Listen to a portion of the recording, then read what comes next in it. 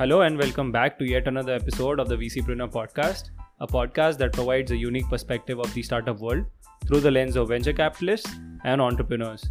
I'm your host Digjay, and today I have with me Arjun Vaidya, ex-CEO of India's largest D2C Ayurveda brand, Dr. Vaidya's.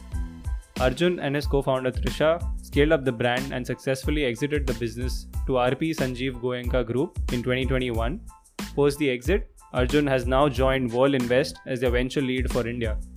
Whirl Invest is a leading family-owned evergreen investment group with over €1 billion in assets under management and investments in companies like Byju's, Epigamia, Wakefit, among others. A Brown University alum, Arjun is also an active angel investor with 25 plus investments and a mentor to many young D2C founders in the ecosystem today. In this episode, Arjun talks about his path leading up to entrepreneurship and venture capital, his inspiration behind starting an Ayurveda brand, initial challenges, pivots, and overcoming self-doubt as a founder, brand positioning and differentiation, learnings from the fundraising process, and how should founders think through an exit transaction. I thoroughly enjoyed my chat with Arjun on all things venture building, and I hope you enjoy this conversation too. So, without much ado, let's jump in and find out what Arjun has to share.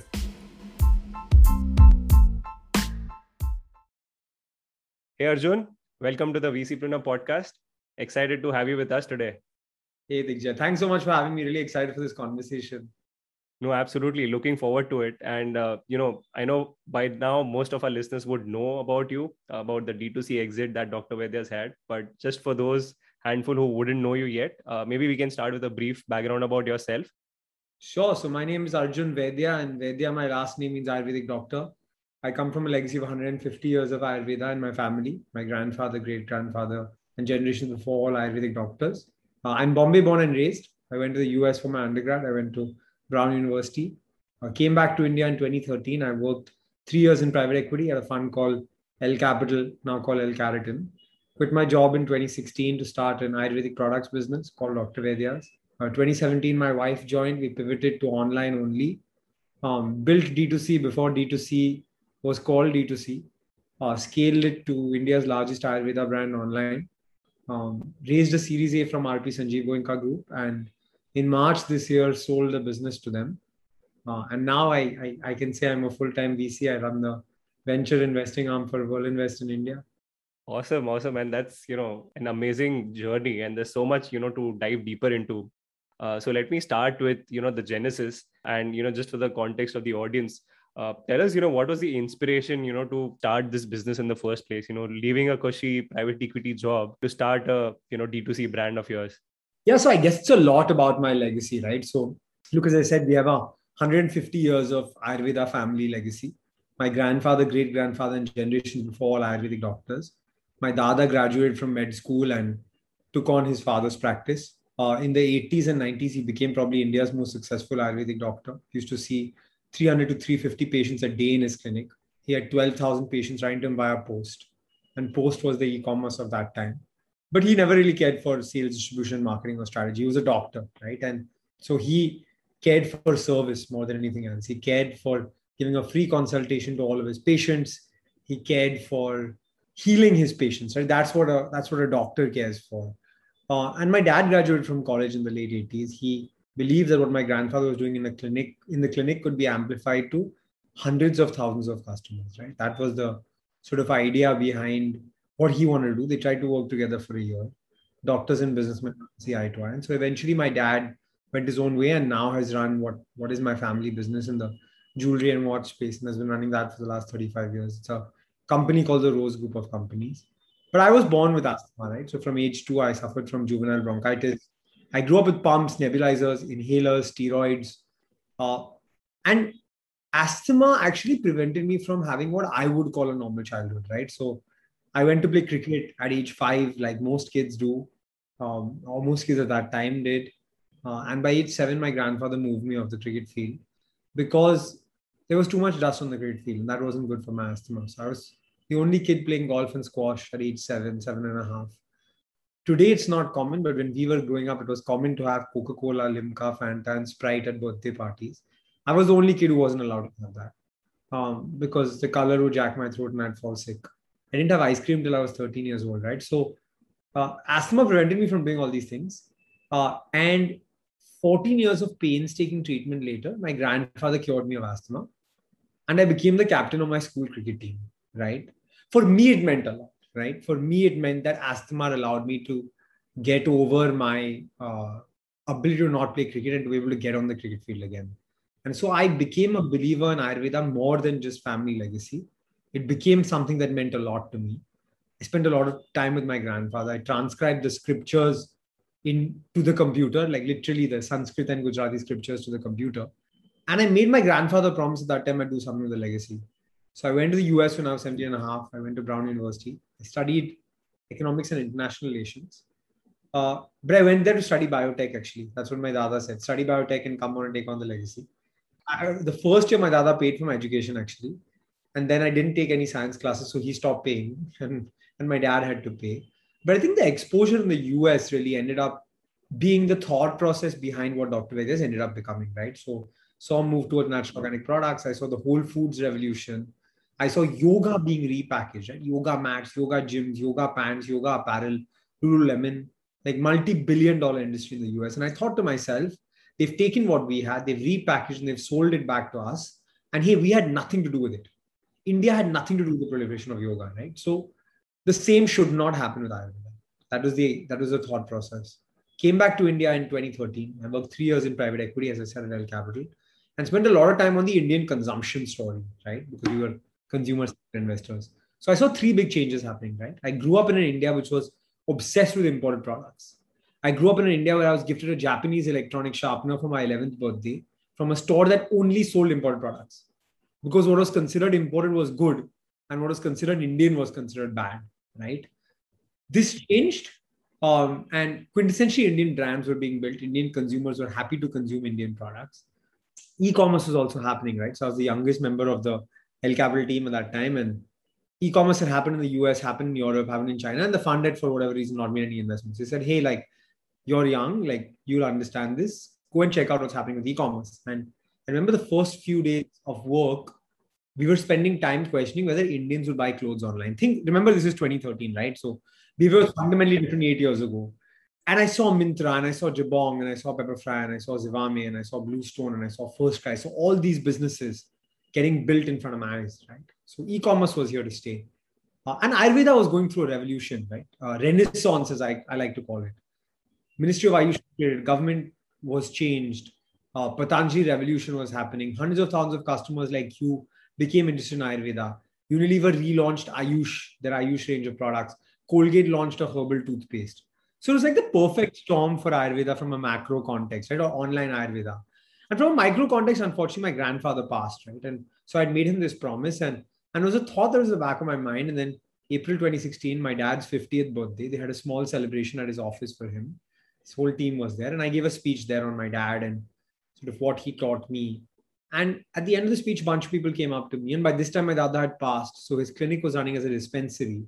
And only the patients who had prescriptions were getting the medicine. And this one lady who was his nurse for 17 years, she came up to me and she said, you talk about your dad, but are you going to let your grandfather's legacy die?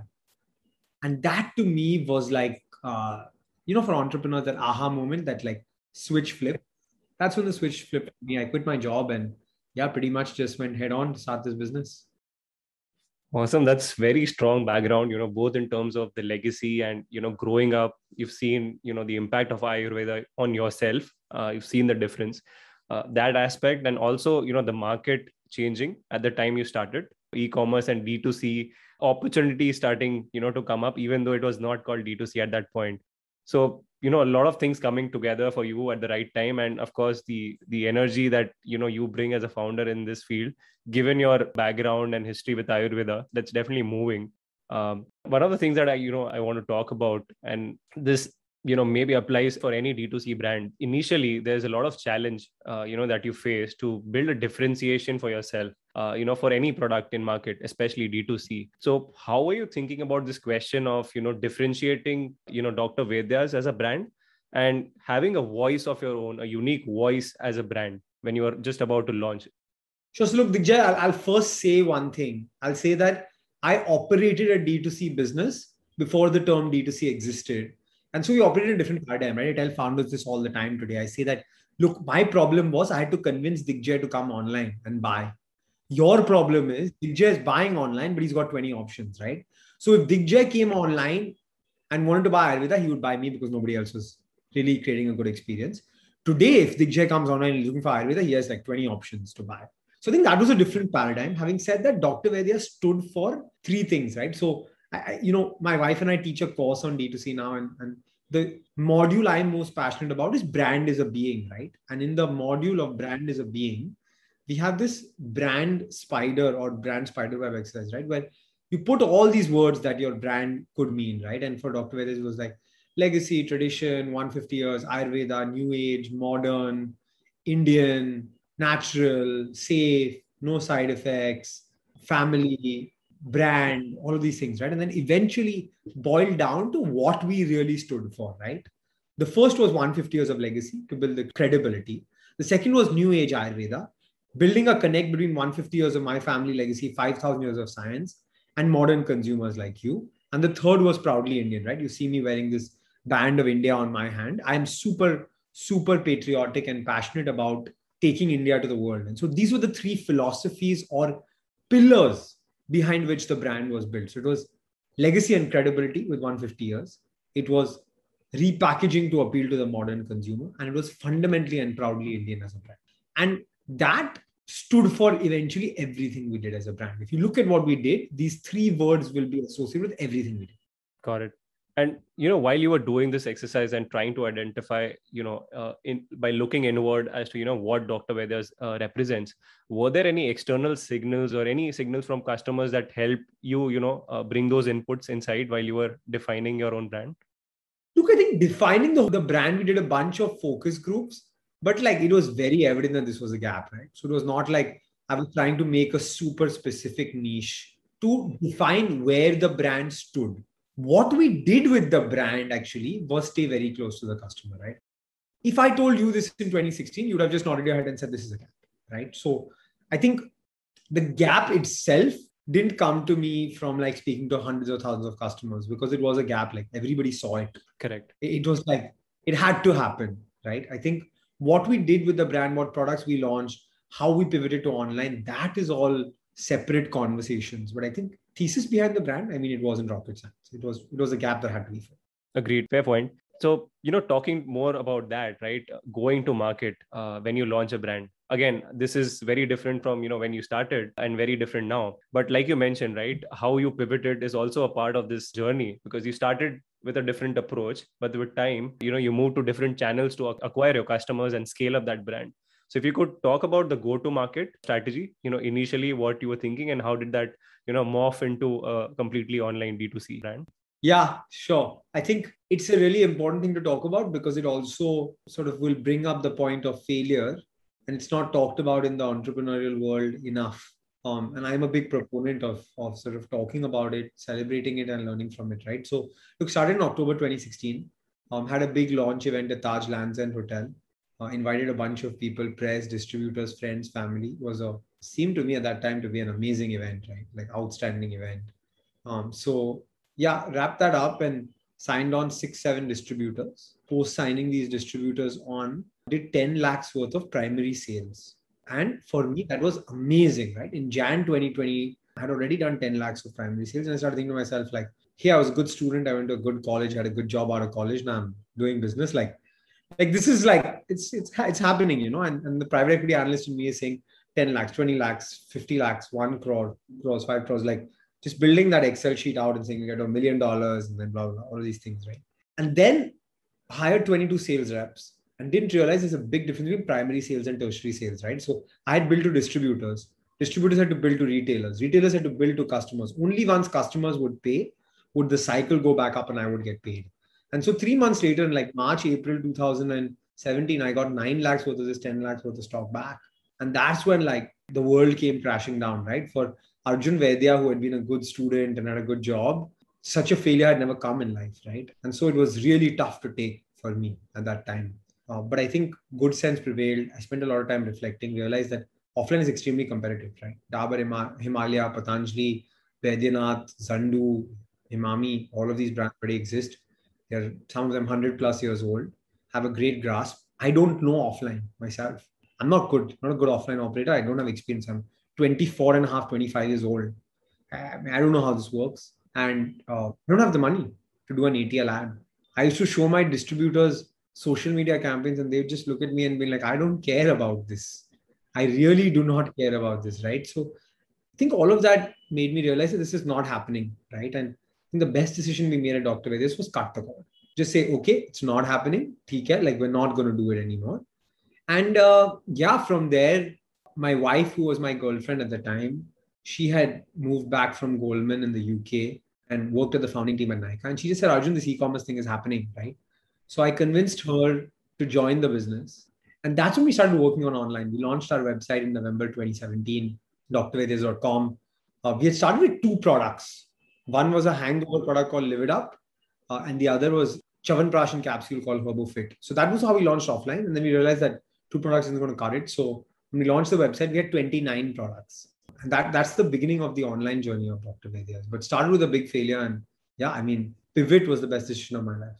And, while you were facing that failure, right, a complete stop to the business, like you mentioned, your wife came in as a co-founder for you and, worked along to build the online presence and, pivot to that extent. Were you just, reflecting by yourself, or did you have any specific, sounding boards to get advice from, or just get some opinion on the way forward? Look, I think my dad's an entrepreneur, right? So he's a first generation entrepreneur, right? So he started a business from scratch. So he knew what I was going through. And my family was extremely supportive. My dad, my mom, my brother, my grandmom, all really supportive of what we were doing. And I was harder on myself than they were. They were like, really like, you're beating yourself up too much. It'll take time, but it'll happen. Like you're putting the hours in, it's going to happen, right? And so I think it like comes back to a cricket analogy, right? Like, look, I don't know if you watched the IPL game yesterday, Sunrisers against Punjab, right? And Jason Holder got 3 for 19 and got 47 of 24 balls. He was the best bowler by far in the game and the best batsman, the only batsman with a strike rate above 120 in the game, but he still lost, right? And so sometimes it's like, as a founder, you may work really hard, right? You may put in the hours, but sometimes it just doesn't happen. And I think that keeping on working hard through the failure, eventually leading to the success. I think that was what I learned from that first part of the journey. And yeah, I love cricket analogies. I write a lot about this on LinkedIn as well. So yeah, I was thinking about it this morning in my job. I run every Sunday morning, and I was thinking about it. I was like Jason Holder could not have done anything more than he did yesterday, but it just wasn't enough. No, absolutely agree. And, to that point, what do you think was your, most difficult phase, from starting to the exit, like throughout that journey? What was the most difficult and challenging time for you? The first 2 years, right? Because look, I think it took us 2 years to get from 0 to 50 orders a day on our website with the offline failure and starting the website. And then the next 2 years went from 50 to 5,000 orders a day, right? That first 2 years, there's a lot of self-doubt that creeps in. Maybe I'm just seeing this thing wrong. Like maybe I should just give up. Like it's not happening. Like no one's resonating with what I'm doing.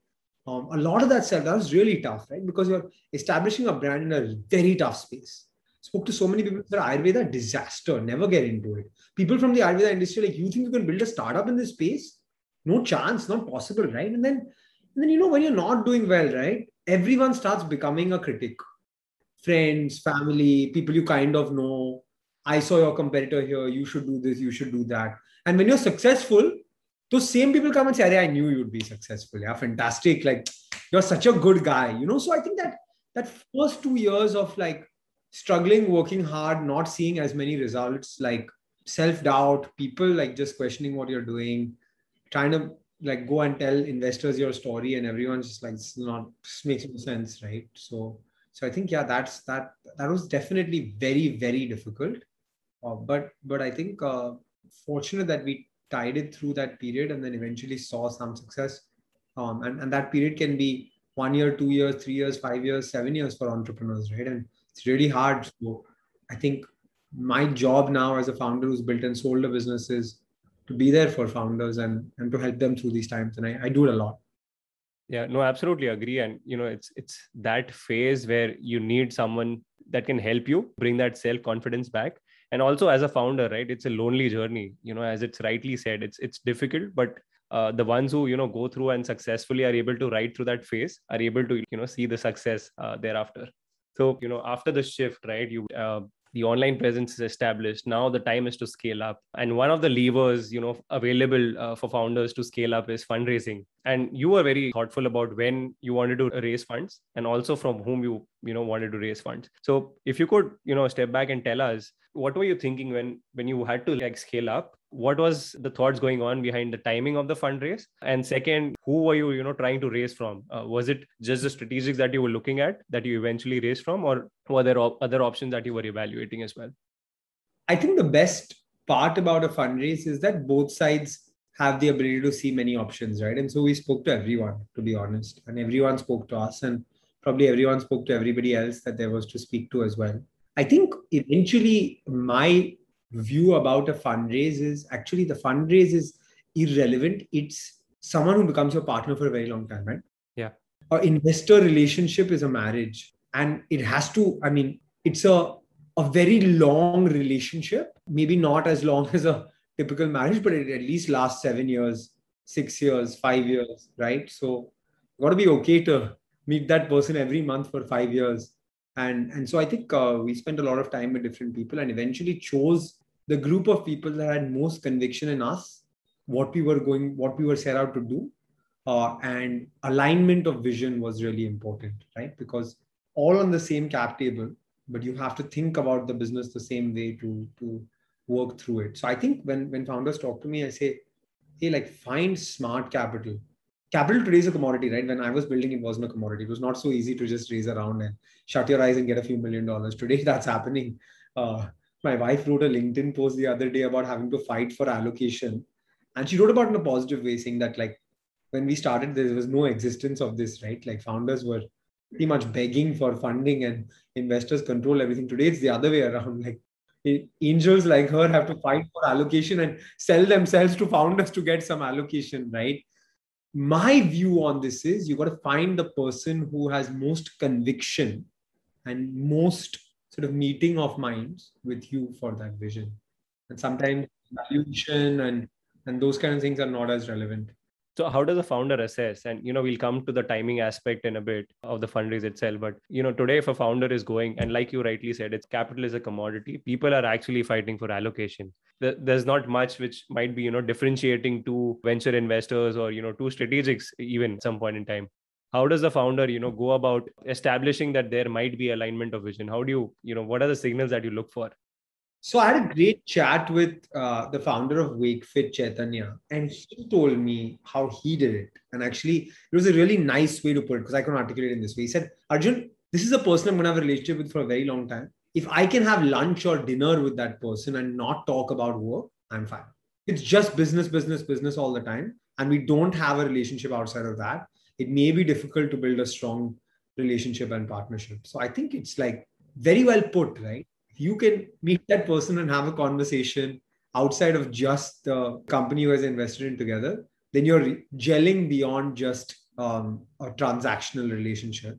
And at the end of the day, initially everything's hunky-dory, the news comes out, like written about, everyone celebrates fundraisers. But a pretty famous VC actually told me that, I get confused when people send me messages saying, congratulations on investing in this company.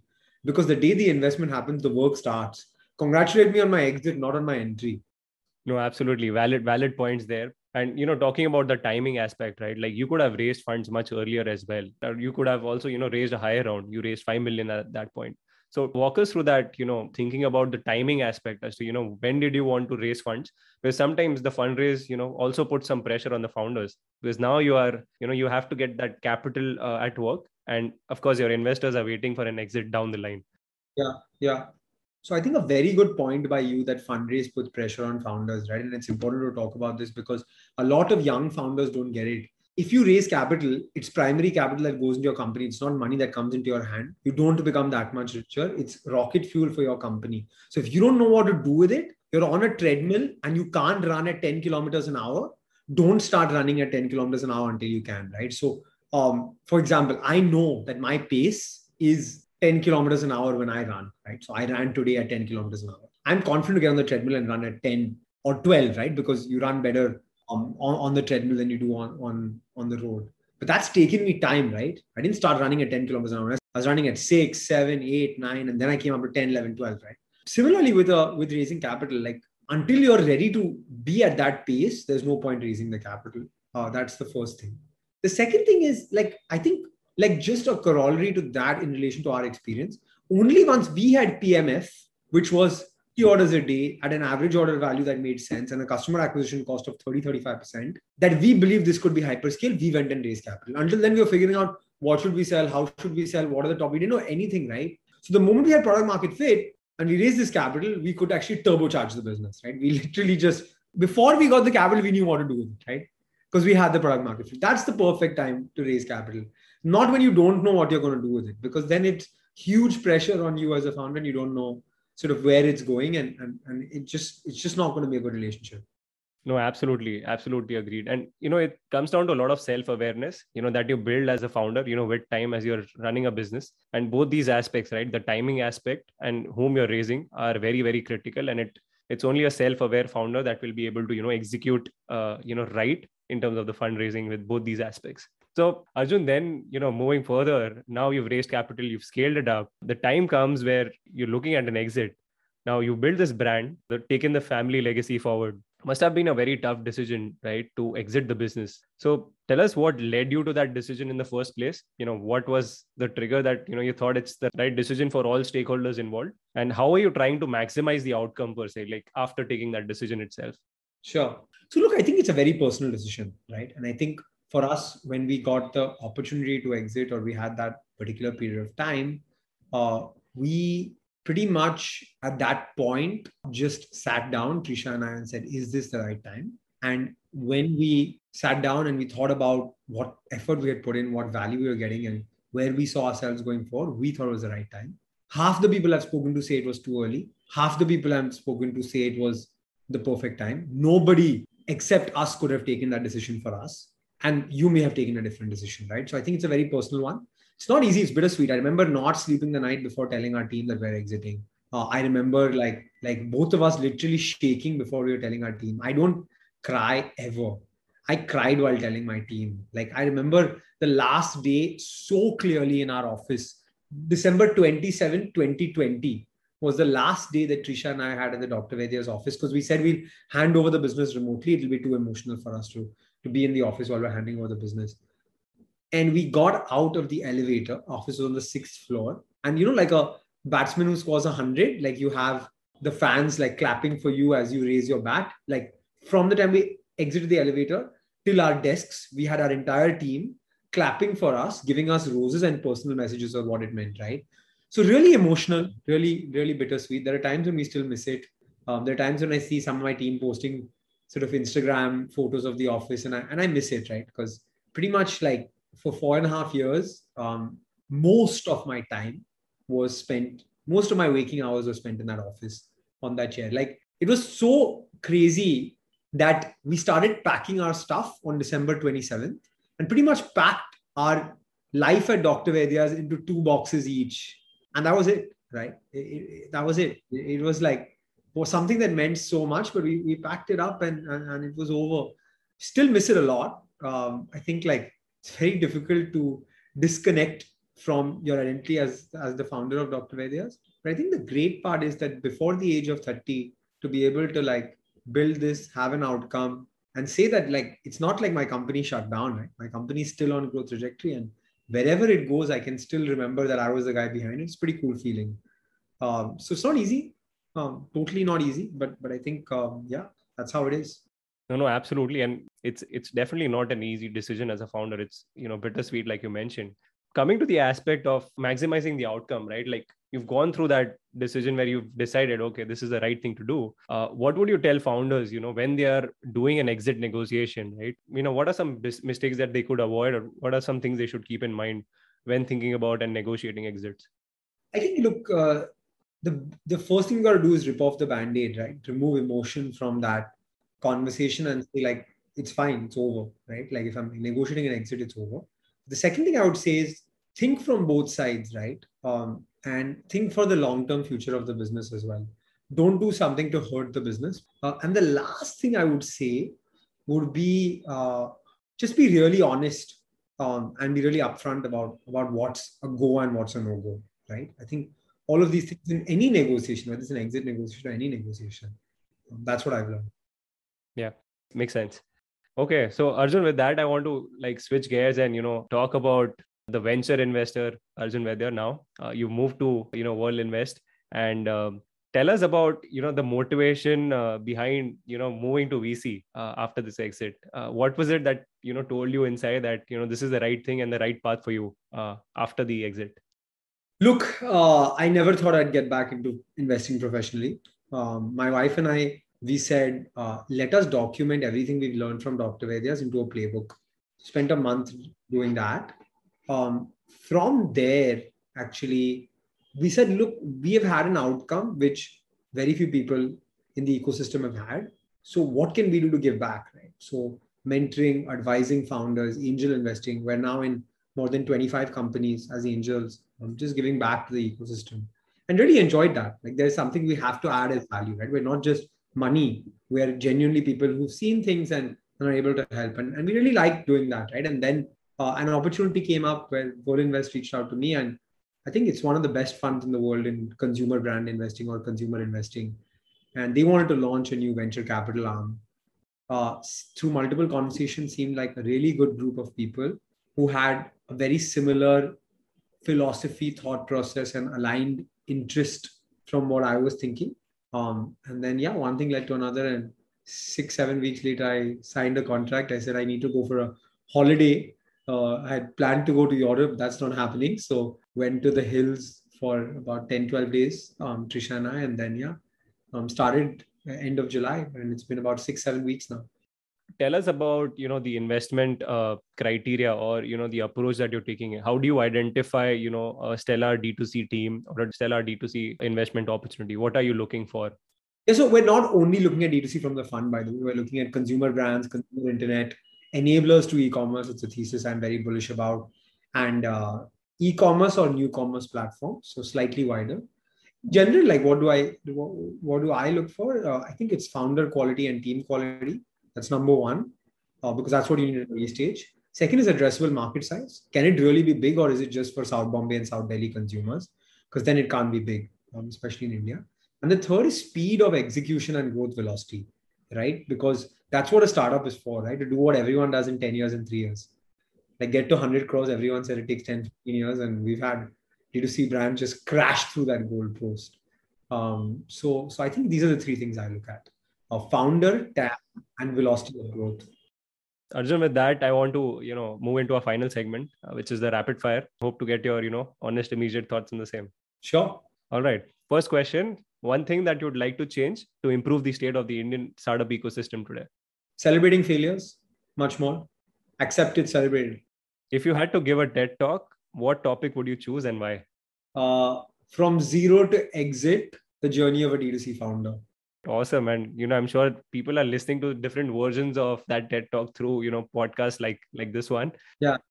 The most unusual, memorable pitch meeting you had with a founder? I've had so many memorable ones, right? Because like for example, I invested in a company called MyFitness. It's a peanut butter company. And just like speaking to those guys, they're from Silvassa. That's where my factory was. Seeing their simplicity, but yet their amazing execution. These guys do more than $1 million a month of peanut butter in India. Just think about that. It's mind-boggling. They're the nicest, simplest guys ever. Yeah. So I loved meeting them, and they found me through my podcast, which is even cooler. Amazing. Awesome. Last question: VCs and founders from the ecosystem that you admire and look up to? Oh God, there are so many, just so many. Look, I'll talk about my space, consumer investing. I've learned a lot from Deepak Shadadpuri of DSG. I've learned a lot from Manu of Source. I look up to the Fireside folks a lot. They've done some amazing investment. I've learned a lot from Sakshi Chopra of Sequoia. I've learned a lot from Sasha Mirchandani and Sandeep Murthy. Sandeep Murthy from Lightbox. At 23 years old or 24 years old, I told him I wanted to move to VC. And he said, Arjun, go build a business and then come back to VC. And I went and built a business and I came back to VC and I was laughing with him a few days ago about it. So I think from VCs, maybe these are some, but yeah, there are some other amazing ones who've done some exceptional work. All deserve mention. I think Axel's done an amazing job. Chirate, Nikhil Vora of Sixth Sense, outstanding investments. Elevation also been really, really good. Yeah, so there's a bunch of investors. Founders, so many.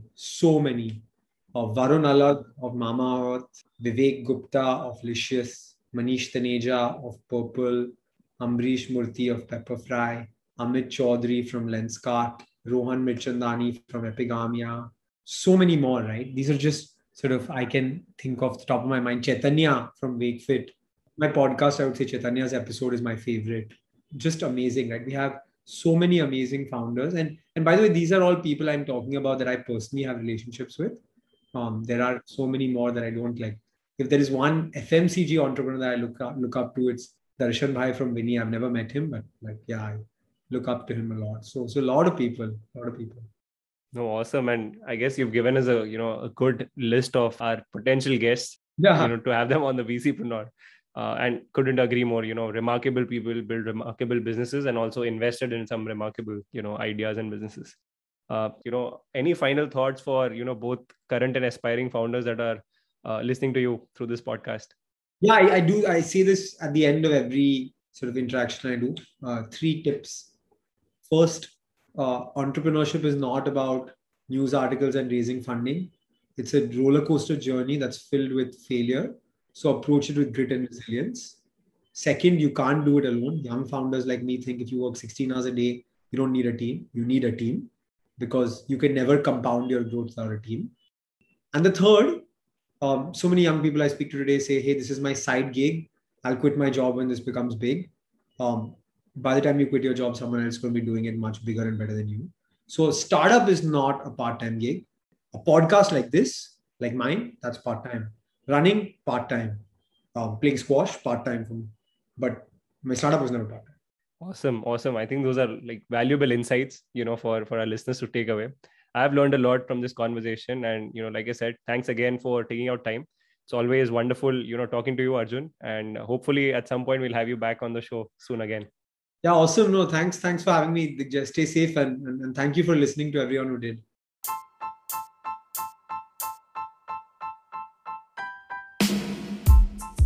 Thank you so much for listening to today's episode of the VCpreneur podcast. If you enjoyed this episode, please let our guests know about it, share your thoughts on social media, and let them know what were your key takeaways.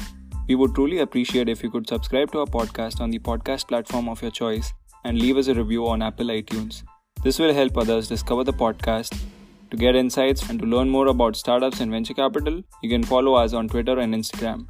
We will love to hear from you there. You can find all episodes together on our website, thevcpreneur.com.